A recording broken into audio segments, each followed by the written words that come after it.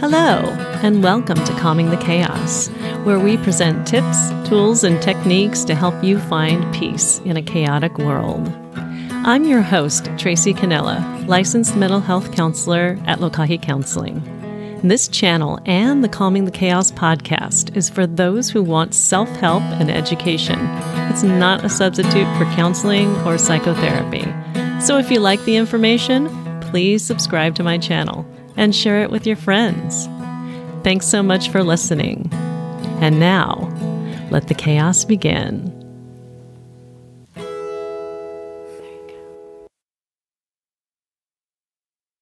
This episode of Calming the Chaos, I'm here with Colleen Mullen, and she is a psychologist, and she practices down in San Diego, California. She has a podcast called Coaching Through Chaos, and she's got a lot of ideas. In fact, that's why we called this episode Double Chaos, Double the Calm, because what we're going to be doing is we're going to be talking about some of the chaotic things that are happening in our world today and some of the ideas that she and I can brainstorm to be able to possibly calm some of the chaos. So welcome, Colleen. Thank you so much for being here. Well, thanks so much for having me on the show, Tracy. Absolutely. It's an honor. I have heard a lot of your podcasts and seen a lot of your work, and you just seem so professional, in fact. It's great. You have awesome music and all that stuff too. Oh, thanks. I appreciate that. Thank you. Yeah. So the intention is just to have you introduce yourself and what you do, what you do in your daily life and in your practice and in your podcasting. So if you could just tell us a little bit about yourself, that'd be great. Right. So I'm a licensed marriage and family therapist and got a doctorate in psychology also, and have been in practice for myself for 14 years down here in San Diego. And my practice is also called Coaching Through Chaos because it stems around my doctorate work in chaos theory. And in addition to the therapy and the podcasting, I also wrote a book last year on leadership for women, and what else? And I write a lot for various sites around the internet. So professionally, I like to be involved in a lot of things. As we talk about this, I'm like, oh yeah, and I'm part of a development team now. Developing software to hopefully help revolutionize some aspects of the therapy training world. So we're working on an app right now that should come out by the end of the year or be ready for audiences by the end of the year. So professionally, I do like to get my hands in a lot of things. My work as a therapist focuses on a few things. So I work with people who a lot of times there's substance abuse issues, and then there's depression, trauma, anxiety disorders or conditions, and then relationship stress. I work with people a lot on their own relationships together with two people in the room, or sometimes it's a person who wants to figure out how to not keep having the same relationship over and over because it has not lasted, and so they want to figure out what's their pattern in relationships, and I help them work that out. So, well, that's great because aside from the substance abuse disorders, I think we are almost parallel because I do eating disorders. I'm a certified eating disorders specialist, and I do depression, anxiety, trauma. Yeah. I also do hypnotherapy. So, love that you bring that substance abuse disorder sort of expertise to the table here. I obviously there are people that come into my practice that have that, but I am definitely not a specialty area person in that area. So yeah, great. Well, thanks. Yeah, well, we're both versed in this overwhelm, and how I see it is like there's this problem that there are too many things that are very intense. And there are not enough things that are peaceful and calm. And I think that's the big picture of the way I see it. That's coaching through chaos. I'm helping coach them through that chaos. Yeah. Wow. And so what I see typically in my office is there's a system, right? And then somebody goes against it or doesn't get with the program, and they're usually the ones that are in my office. And the system tends to put the blame on the problem, but really the problem is just a symptom of something that's going awry in the system. And so your mapping system is more of a systemic sort of approach to just really looking at all of the moving parts and looking at how they can move more smoothly together, it sounds like. Yes, right. And so to understand that, like, you don't have to do crisis intervention for, a year with a client. You can go, like, let's build skills. Let's build the tolerance for this kind of stress. Let's set boundaries. Let's do all these other things that allows the person to then kind of bloom into someone who really understands that they've made a second order change, like that they really know that this problem is conquered for them. Yeah. Well, and, when we're thinking about the chaos that's happening in the world today, hearing most is that the kids are going back to school, but they're not actually going back to school. They're going on to online school. So the parents have got to be in charge of them because they're at home. And many parents have jobs and some of them are working at home. But that's a systemic change that is really interesting to look at in terms of practical things that are affecting most people here in the US.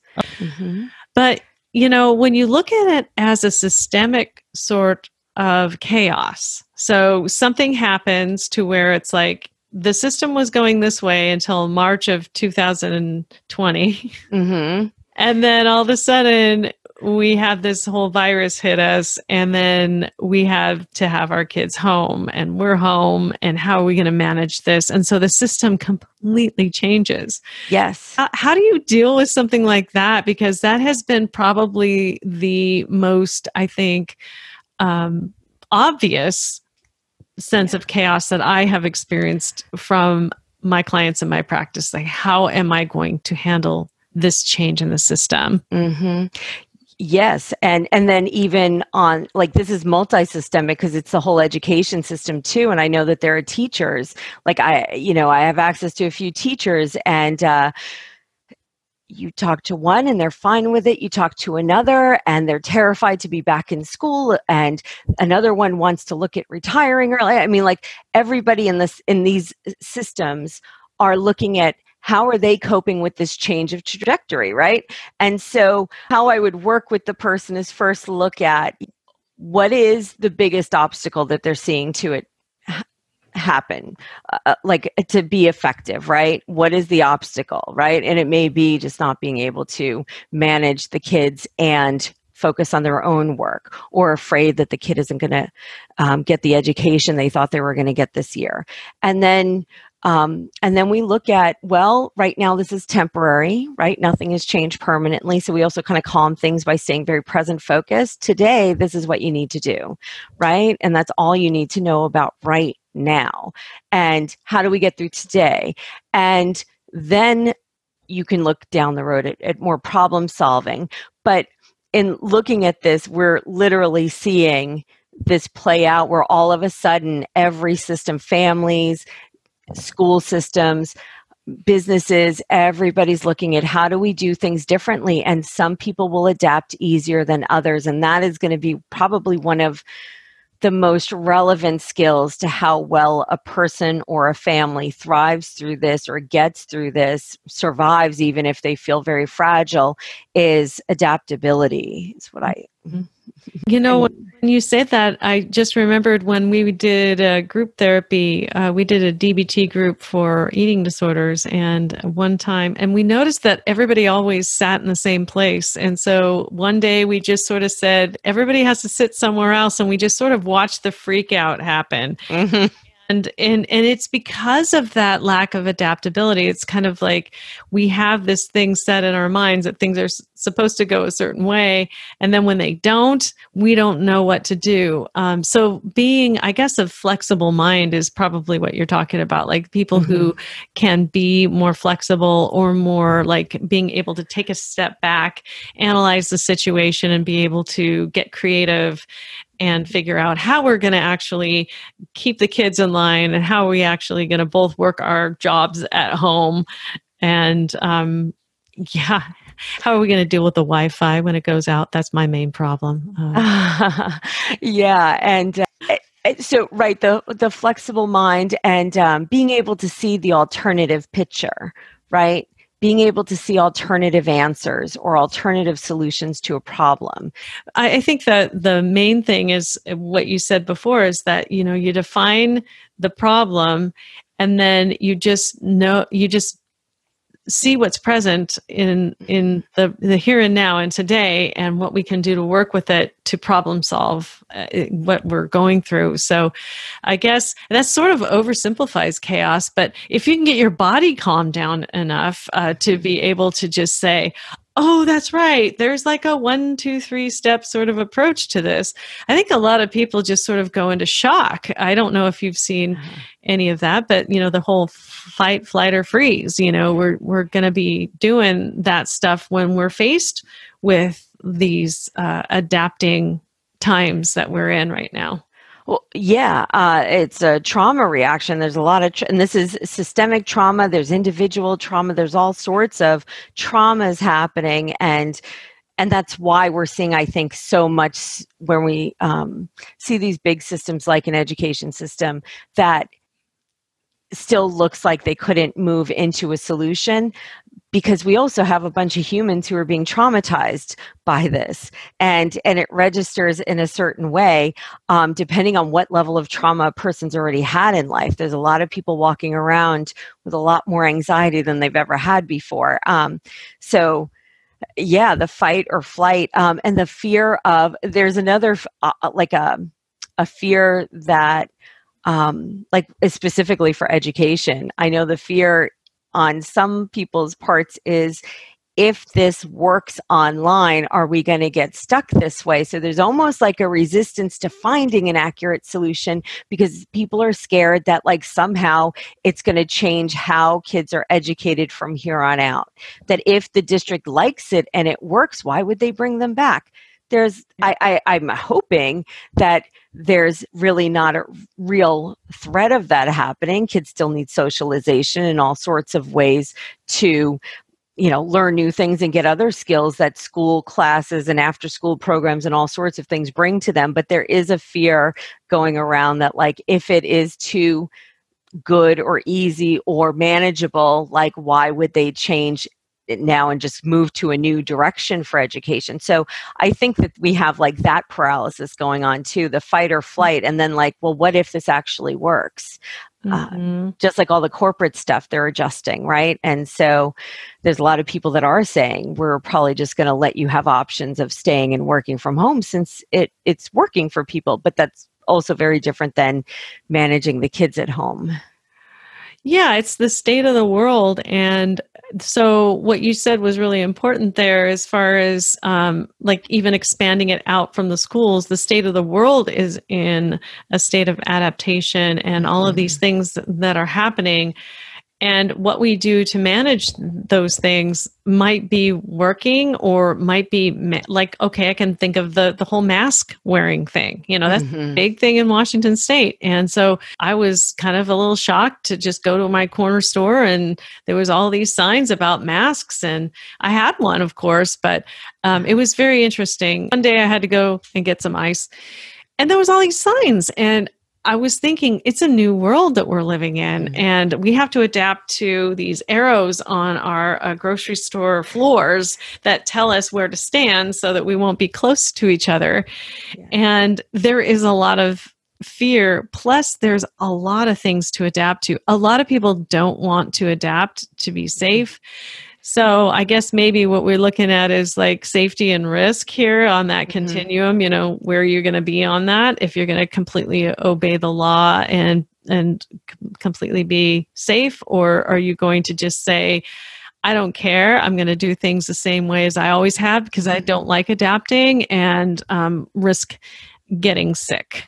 And so I think on a global level, and not just with schools, but with, anything that we have to do with going out in public these days, it's completely changed. And I think a lot of people are having problems adapting and having a lot of chaos about that. Well, yes. And I think that you'll probably agree that like a lot of people come in for therapy because they don't like change and there's a big change pending in their life, or they went through a big change and now they're all unsettled. So now that's what we're seeing when we see people who, whatever a person thinks of the mask wearing things, they're just being said, hey, do this for now, temporary, it'll help, right? Or we think it'll help, right? But just that idea of, here's different ways to do things, and not being able to go in stores if you don't have one, or not being able to go to school or your job or any of that with or without the mask, but just all of those changes, it pulls up a lot of that resistance, like we were talking about, like going back to what we know, and people don't. Generally, a lot of people don't like change. It makes them nervous. It makes them unsettled. And so this is just on such a big level. And then another factor is too, nobody's been through this before. This is one of the first times it's the only time in history that anybody would still be alive from that we've had to have this global pandemic. And there isn't a guidebook. There isn't someone who's saying this is the solution to this problem.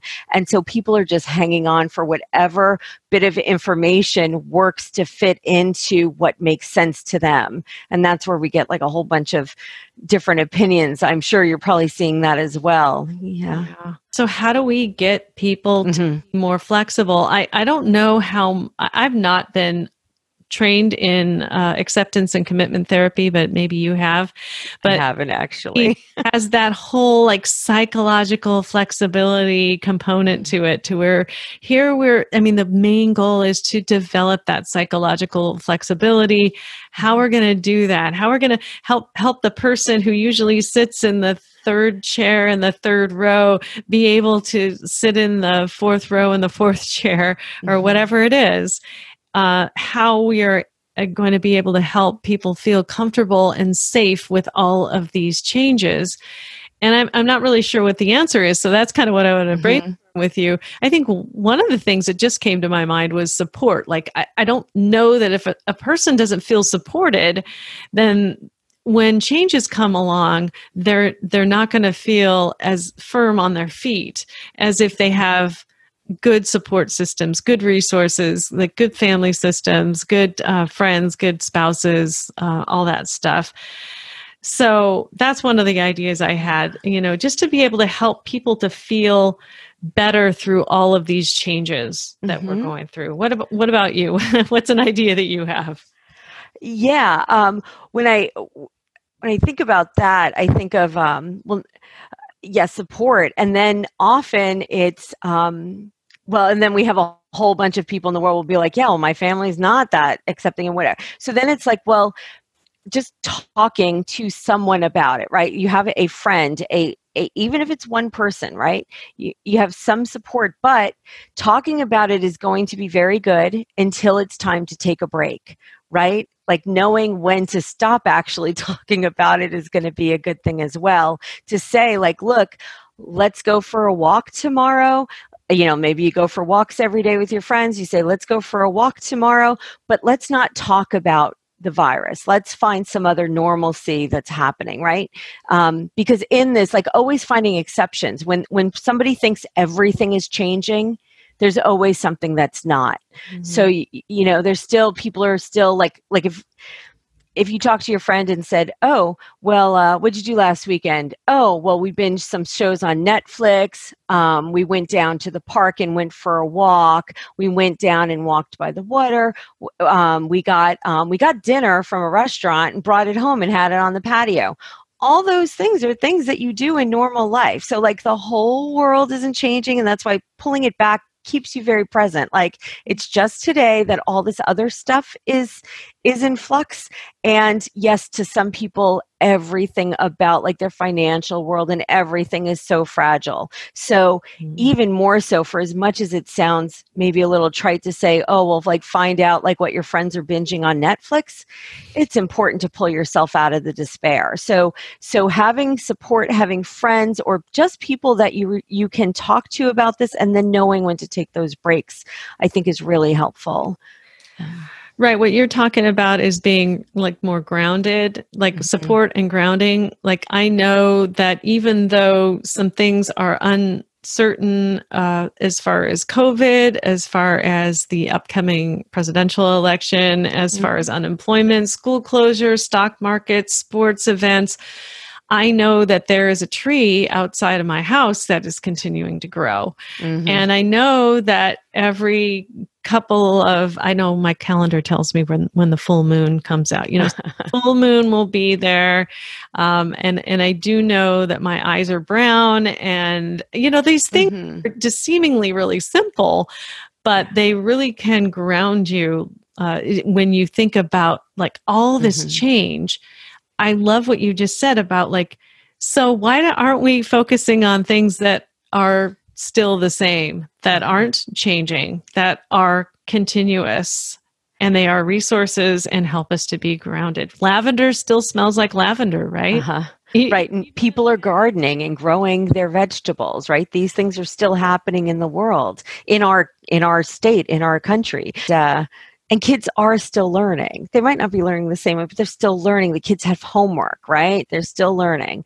Really, we're talking about like just, being very present, mindful, grounded, to be able to say, well, I need to take a night off of like looking at this, hearing about this, talking about this, something like that. I've been advising some business owners on like kind of coming back to work after being shut down, or how do you just kind of work through this and keep morale up and help your employees feel cared about, and knowing not to like join in and commiserate on all the negative, right? Going and being able to look outside of all of that and say, well, I'm really grateful that we are here today. Even if you were shut down for 2 months and you've come back. There's something very positive in that. It might not feel the same, and it might not be as busy as it was if it's like one of the restaurant businesses or something, but there's a lot in this. I think I lost my little track of thinking, but there's a lot to be grateful in the present day, as well as looking at what is actually still going on, that has always gone on, that has not been interrupted. Yeah, I like using the kind of ebb and flow. Like we continue to like, here's a crisis and then it kind of comes down. But I think people who expect it just to always be even flowing are sadly disappointed. And I think ebbs and flows are really expected.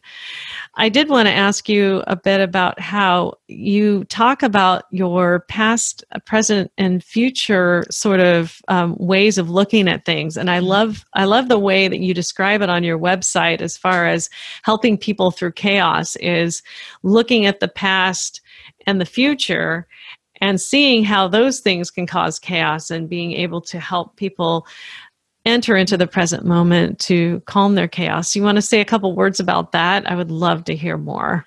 Sure. So, yes, all this stuff happened to you in the past, and it might affect how you are in today's world. And then we can look and see, what do you want, your future to look like?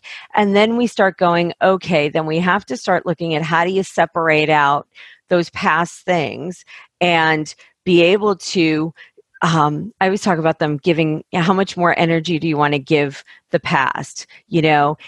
Like, I don't know, like traditional stuff, oh, your mother, you had a terrible relationship with your mother, but she's been dead 5 years already. Like, how much weight are you going to give the pain that relationship brought you to say, I don't feel good about myself, or I don't have a lot of confidence?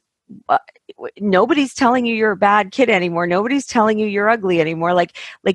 And it's, obviously I do it in a little softer tone in session, but it's, it's looking at how much do you really want that to be the script that you carry with you into the future, right? Because it can change and it can feel different. And it's kind of getting, I think the map helps people buy into the fact that they can feel differently. And, and it's just a process of trial and error to see like what works to help that change get affected when it is something that is really like literally just caught in their thoughts like that, like an old script about who they are or what they thought they were capable of because of how they were treated when they were younger, right? Because we carry, I like little stats and things, but we, in the book writing project, I was looking up, about women and self-esteem and stuff, and like women are in particular, like we get the self-concept that we have of ourselves when we're 12 lingers and stays the same throughout life, that even when they looked at women who were 45, they still had the same self-concept of who they were at 12. So if they were confident, if they thought they were, strong, if they were, thought they were smart, all those positives, they still kind of lived their life like that. If they didn't and they had whatever causes around them that ended up internalizing themselves as not worth much, or not, don't speak up, or you don't get to have a voice, or any of those things, or I'm shy, I'm timid, nobody likes me, I don't get picked first, all those negative scripts that we can carry on. That's what they still think of themselves at 45. That part fascinated me, and actually helps a lot of the work that I do with women. But it's this idea that I'm going to venture to guess men are probably around the same time. We would just look at like the age when those ideas get formed and how they stay with them. But, so it's really rewriting old scripts and letting them know they could have a different experience in their environment. Right. When we're talking about the past, and you say, how much energy do you want to keep for this? I think it's really valid to say you're at a choice point here. If you want to continue to hold this burden, or if you want to let it go, and it's a choice point, it really is. Yeah. And, whether they're going to agree with and continue to agree with the narrative that has been scripted for them in the past, or if they're going to disagree and write their own new narrative that's more empowering. I love that. So that's how the past part works. And then I know that future has to do a lot with chaos, as far as worrying or fearing that the worst is going to happen, the other shoe is going to drop. Possibly, just doing the self-fulfilling prophecy of doom.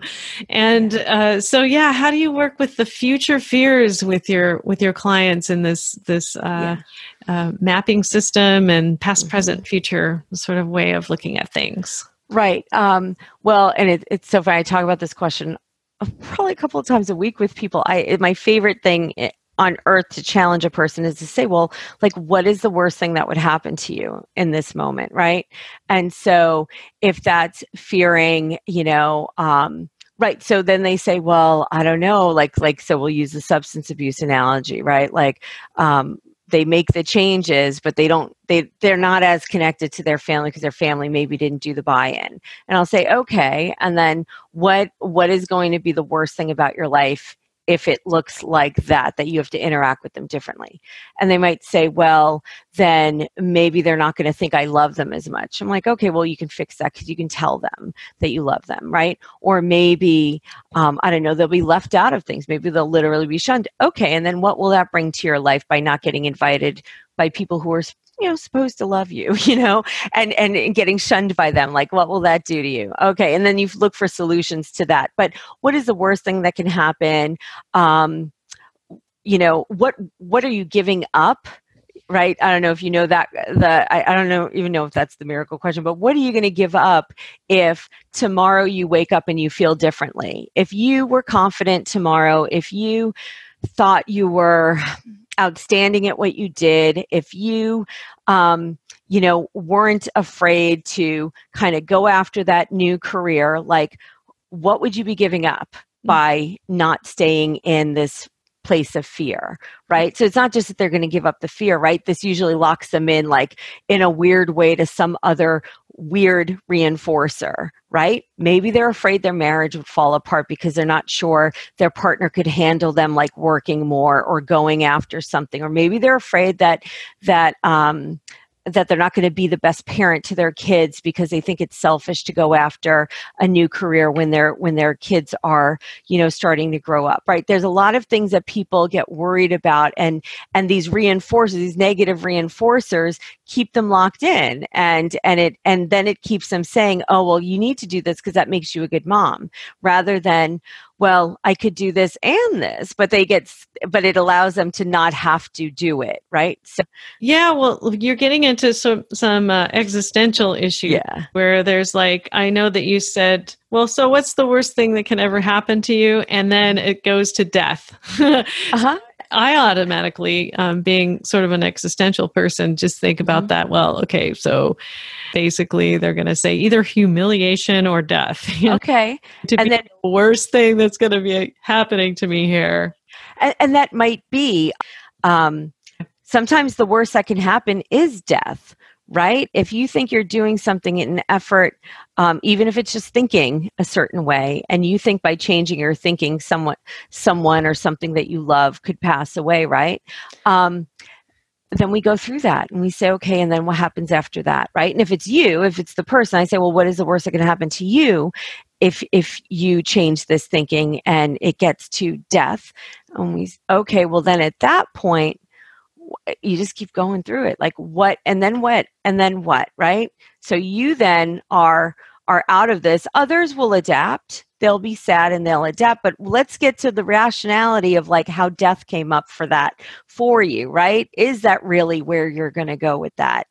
Is that really a rational possibility, right? And challenging maybe the existential angst that wants to just take over with death when you get presented with something that is scary. But what happens to someone who goes, well, if all of this happens, well, something will happen and I'll die. Okay, well, there's not much to adapt to after that, but we can challenge that and go and say, well, is that reality? Yeah, there was, I believe it was either Aaron Beck or Albert Ellis, or maybe both of them. One of them said there was no catastrophes, and I remember when I heard that, I thought, what do you mean? There's no, in my mind, there's all kinds of catastrophes that could happen. There's that theory that, what is the worst that can happen? And so when you said that, it just reminded me of Beck or Ellis or both of them. And then the other thing that kind of came up for me is that when you do go down that road of catastrophizing, it's a creative mind, just trying to figure out what's going to happen, maybe be 1 or 2 or 7 steps ahead of the game, and being able to reframe that as, wow, your mind is really being creative. I can see how you can come to that conclusion. But what is the reality? The past is the best predictor of the future. And so in the past, you've always been okay, and you've been taken care of. You've had some hard times. You've gotten through them. Now what is happening is really super hard. But in the future, it doesn't have to be that catastrophe that you're dreaming up. Your creative mind is doing that. I love that sort of a way of dealing with chaos in the mind, and that involves both, like, all 3 dimensions: past, present, future. Of course, wanting to end up on the present, because here we are, right? Yes. we're going to all die someday, and that's the reality of the thing. But as we are living and breathing, then what is the most effective ways that we can live in our major life domains? How can we live best physically, socially, with family, professionally, occupationally, educationally, financially, emotionally, mentally, and spiritually? Those are those major life domains that do get affected by these disrupts in, or these changes in society or in our world. So we just want to kind of reassure people that, it's going to ebb and flow. It's going to be okay. So I like that. So, what is your go-to chaotic sort of coping technique for your own self? Like when you start to feel yourself freaking out. Now, I'm going to go Uh-huh. with you too. So don't think that you're all alone here. And I'm just going to say, oh yeah, okay, you do you. But yeah, what is it? What do you do when there is something that just completely just knocks you for a loop? What do you do? Yeah. Well, I often joke and say whiskey, but I don't. Clients laugh at that. I'm like, yeah, no, not really. But I really heavily rely on moving my body and as stress reducing, like going for walks, getting outside, breathing fresh air. I try to practice when I preach. I don't always do it as well as I'd like, but I do use like that as like a ritual grounding. I even use it in my relationship now, especially with COVID. We made that a ritual of like every day after work, we go for a walk somewhere. Sometimes it's our neighborhood. Sometimes we drive to other neighborhoods, but using working out some of the energy that then allows me to think, because I am a high strung person and I have a tendency to hear something and go, whoop, what was that? And like go straight to 10 on the reactivity if I don't watch myself. And so it's so I like to expel the energy and then go, I'll think about it later. I try to, like, once I realize like I'm in that state of mind, I'm like, I have to do this later, and I will set it aside. I'll be like, where are we going to go today? Let's go for a walk. Let's go, like, or sometimes if I really need to, I'll do it myself, or I'll just say, give me 30 minutes of sitting on the patio and like, let me just escape for a few minutes and read something or do something before I want to get back into kind of rejoining or regrouping at home, Mm-hmm. So that's really super important to me. Movement, moving, fresh air. Moving, breathing, and processing. Yeah. Yes. And yeah, it's just moving the body, because that gets you out of your mind, right? Mm-hmm. I remember in hypnotherapy school, people were talking about get out of your mind and into your body, because most people are so into their mind, and hypnotherapy does get you more into the body. So those are great. Yes. I have had a lot of training in DBT, dialectical behavior therapy. Mm-hmm. Do tend to go back to this whole, like, kind of there's an app for everything. There's a skill for everything, right? Yeah. So when my clients come to me or when I have a problem, I sense my wheels turning, like, where is the skill? Is it a mindfulness sort of a deal? Is it emotion regulation? Is it distress tolerance? Is it, a relationship sort of thing?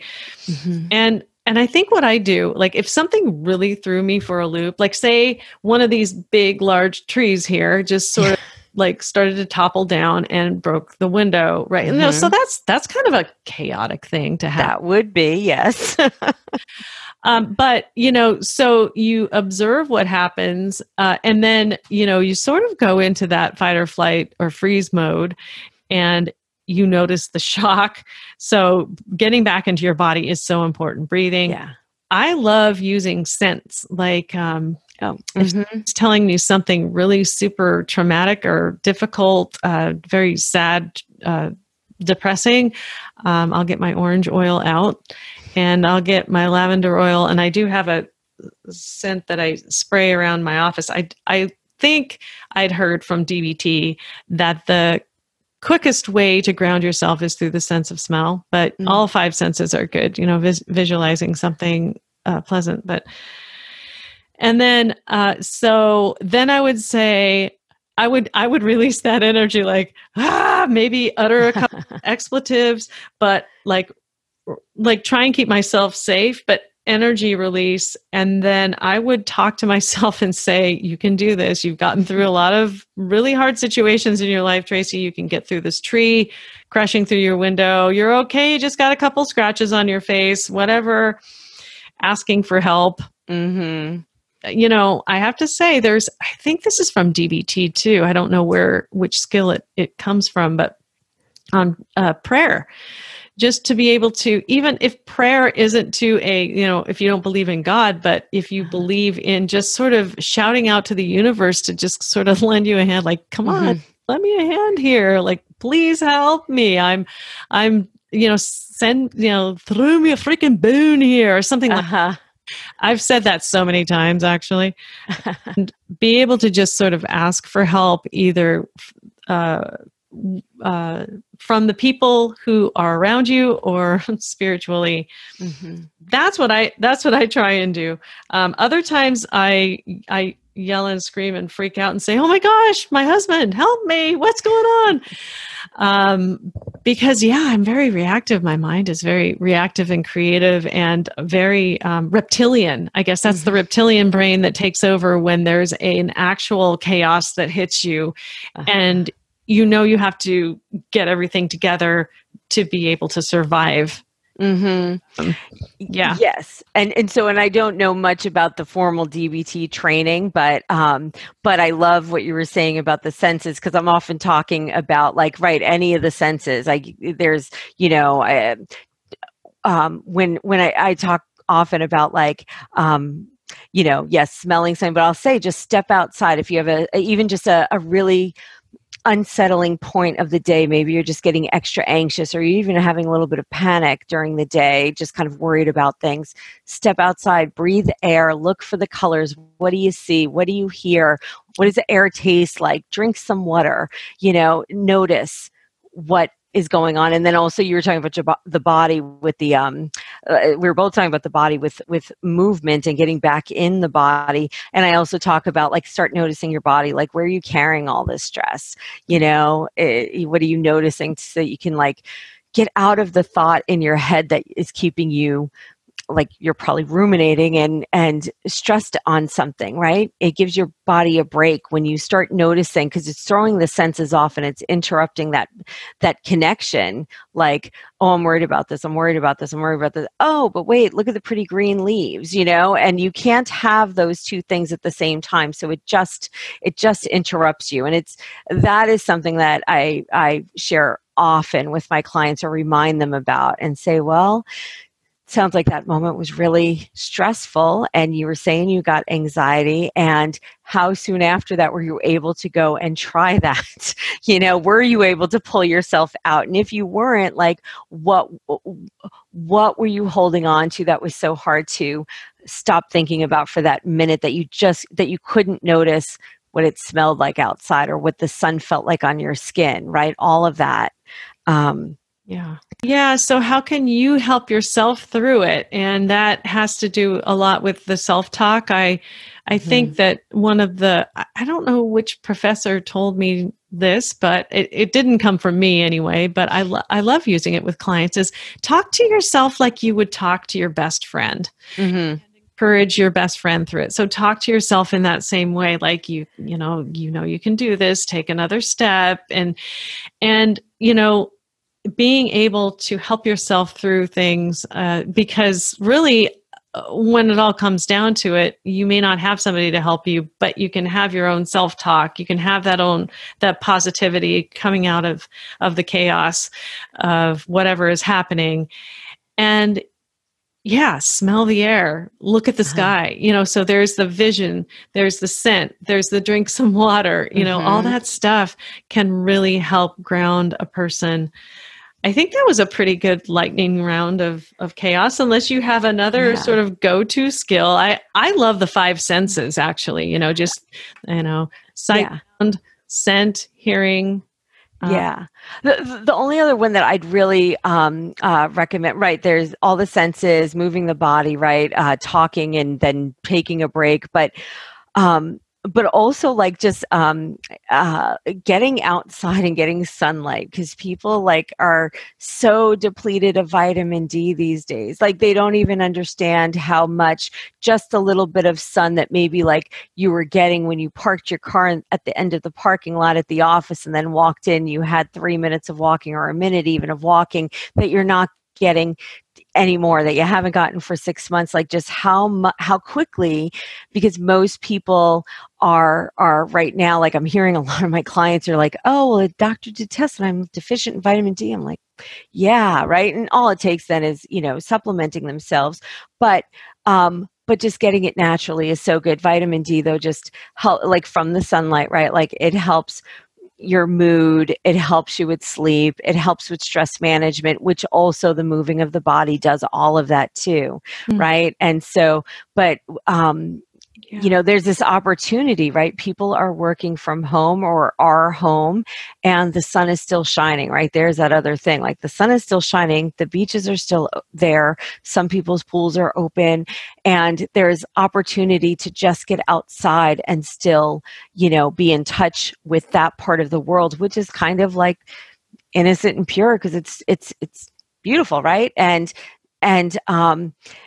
so that can be so cathartic, but doing all of that while you're, you know, getting a walk in while you're outside will also help, you know, decrease the amount of stress that you're actually feeling. It gives you more of a container for that.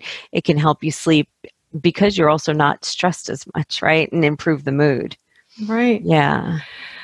You know, I love that sunlight thing too. Well, we're in Washington State where we have like all kinds of rain. And if it's San Diego, oh my goodness. Yeah, we've got a lot of depression up here in Washington, seasonal affective disorders and such.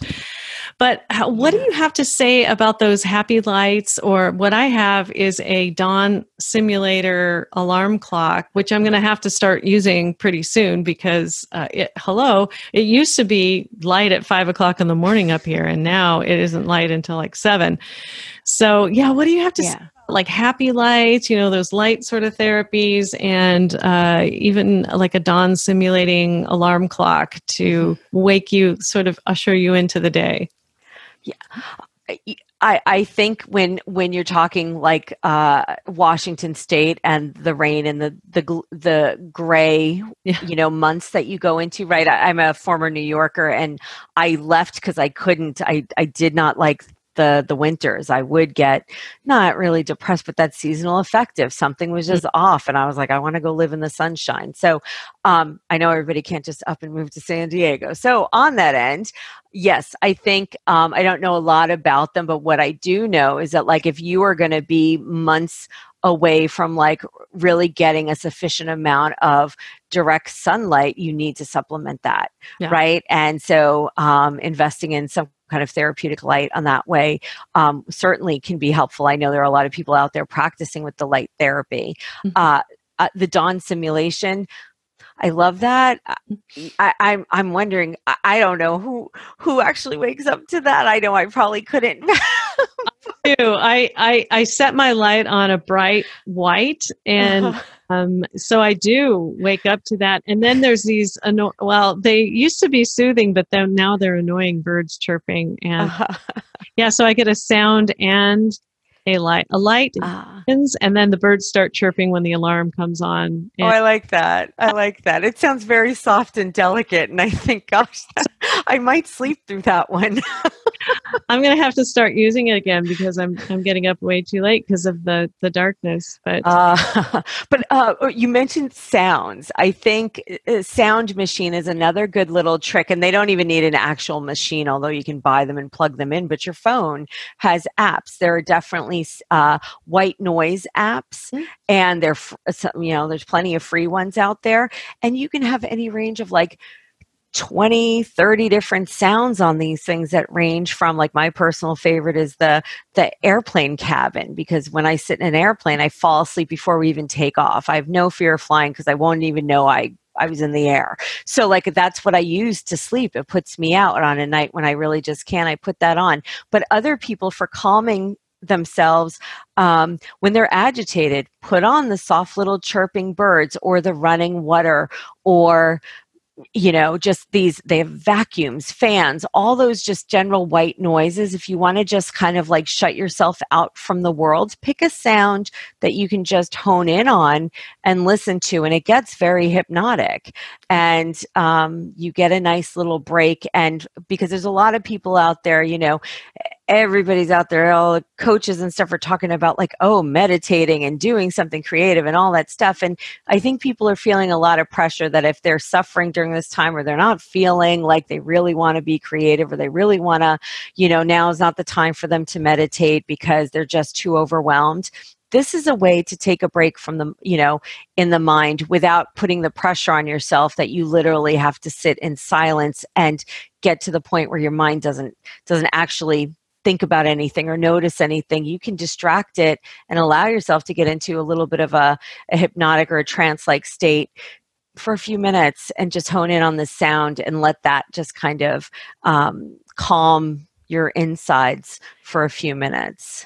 I did not know. I did not even think about white noise apps. And so I fall asleep to the purring of my cat and the snoring of my husband. So maybe I should check into that. They have that. I have a sister I take care of, and she lives with me, and I turned her on to the white noise apps, and my partner came out the first morning after he went in, made coffee, and she's still sleeping on the other side of the house. And he's like, gosh, because I didn't know she snored so loud. And I went out and I'm like, oh my gosh, it's the purring cat on the white noise app, but she sleeps with it very loud. But I wasn't snoring. Okay, so if there's a purring cat, there is. Saw you should maybe watch my last podcast, and actually you should watch it on YouTube because it's so adorable with my cats. But yes, if there is a purring cat, white noise, I am all over that for sure. I will make sure to email you the link to that app so that you can even put it with your show notes if you want, for the listeners. Oh, yeah. It's a free app, and it has all these, like, it must have 25 different sounds you can pick from. But one of them that she honed in on was the snoring cat, which was really funny. I love it. Yeah. Yeah, well, I appreciate you being here. I guess the sort of the takeaway is there's too much.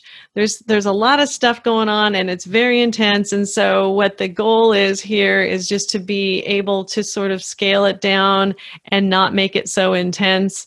And so your mapping system and looking at past, present, future, being able to use some of the skills that we talked about today to calm the chaos, and coaching through chaos. Do you want to talk about your podcast and maybe make a little plug for your website or anything that you want to promote? Well, thanks. So, sure. So people can find me to work with me at coachingthroughchaos.com. And I am right now, I'm doing a lot of therapy, but I'm also doing a lot of we'll call small to medium business consulting, to helping people I help them generally in like employee turnover and improving customer service and the systemic dynamics that go on there. But lately it's been talking about how to get back to business either through the pandemic or post-pandemic. We thought it was going to be post-pandemic, but it's through the pandemic. And but the podcast is Coaching Through Chaos also, and you can find it all on the same site if you like, or any of the regular podcast listening apps. And I've been doing that since 2015, and I have other people on. They're very often authors or people who are experts at what they do and have put their ideas down on paper, or they are people who have overcome these, tremendous obstacles in life and have something to say about how they manage their lives on the flip side of that chaos. And so that's been running since 2015, and October 1st, I'm actually launching the Patreon for that, where for a small, and I don't act as the expert on that show. I hold on people who are the experts at what they do. But on October 1st, when I launch the Patreon, I'm going to be releasing 3 self-help recordings as the extra content that a person will get for signing up for like a mid-level tier on the Patreon. It's still it's under $10 a month. And so that's there. And if anybody wants, I will email you the link to my free download of my book. It's called the 60-Day Plan for Embracing Your Inner Leader. It's a leadership workbook for women. So I did this, obviously, write books, and we think, oh, we want to sell them, and it's going to do so well. And then I did some retooling of the book. I actually didn't like what I first released, and I did some retooling, even renamed it a little bit, repackaged it a little bit, and decided that, I don't even, yes, people can buy it on Amazon, but I don't even really care about that. I just wanted it to get in as many hands of women as possible. And so I have been posting a free download link where they can download an online version of the book. And so it is a workbook. It takes them through 10 chapters of great traits of successful women. And then it goes through some exercises in each little chapter about, like, how would you think about this, or what would you do in this situation? Who are you thinking about when I say about talking to a mentor? But then there's an actual 60-day mapping plan, funny mapping, right? Mapping plan for if they do those things along the way, and there's in those 60 days, they will be on their way to feeling much more confident and feeling like more of a leader. And it can be in business, but it's also like a person who just wants to feel more empowered, right? And because we have a lot of people that just would like to feel stronger in their own skin, or more empowered, or more confident in their own skin. And really, the book can be for any woman, really. And I'm going to put out the men's version next year, but the women's is out now, and it can be downloaded for free. That would be amazing if you could offer that to our listeners, because, I know Tara Brach does the same thing. She offers up so many free resources, and I do that too with my CD and some of the tracks that I have are on my podcast, and people can just listen to them. But I love that you have that for free and that you're willing to share it with us. That sounds so cool, for sure. Great. I will definitely get all of that to you when we hang up, right? And so I'll get that to you before it goes live. Absolutely. Just get it to me, and I add it to the notes, and that's how it goes, right? Great. Yeah, well, I really appreciate your time. I know your time is very valuable, and thank you so much for being with us today and helping us to learn. Just sort of calming the chaos over the top, I think, Well, I like that. Thanks. So thanks so much for having me on, Tracy. I really enjoyed this. You're welcome. All right. Bye-bye. Okay. Thank you for listening to Calming the Chaos. If the information in today's podcast was helpful, please consider subscribing and share it with your friends. You can find this podcast on iTunes, Apple Podcasts, and on YouTube.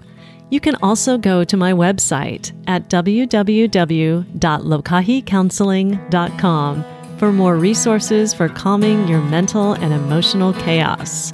This includes a CD I created that teaches you how to practice mindfulness in less than 10 minutes. So check it out.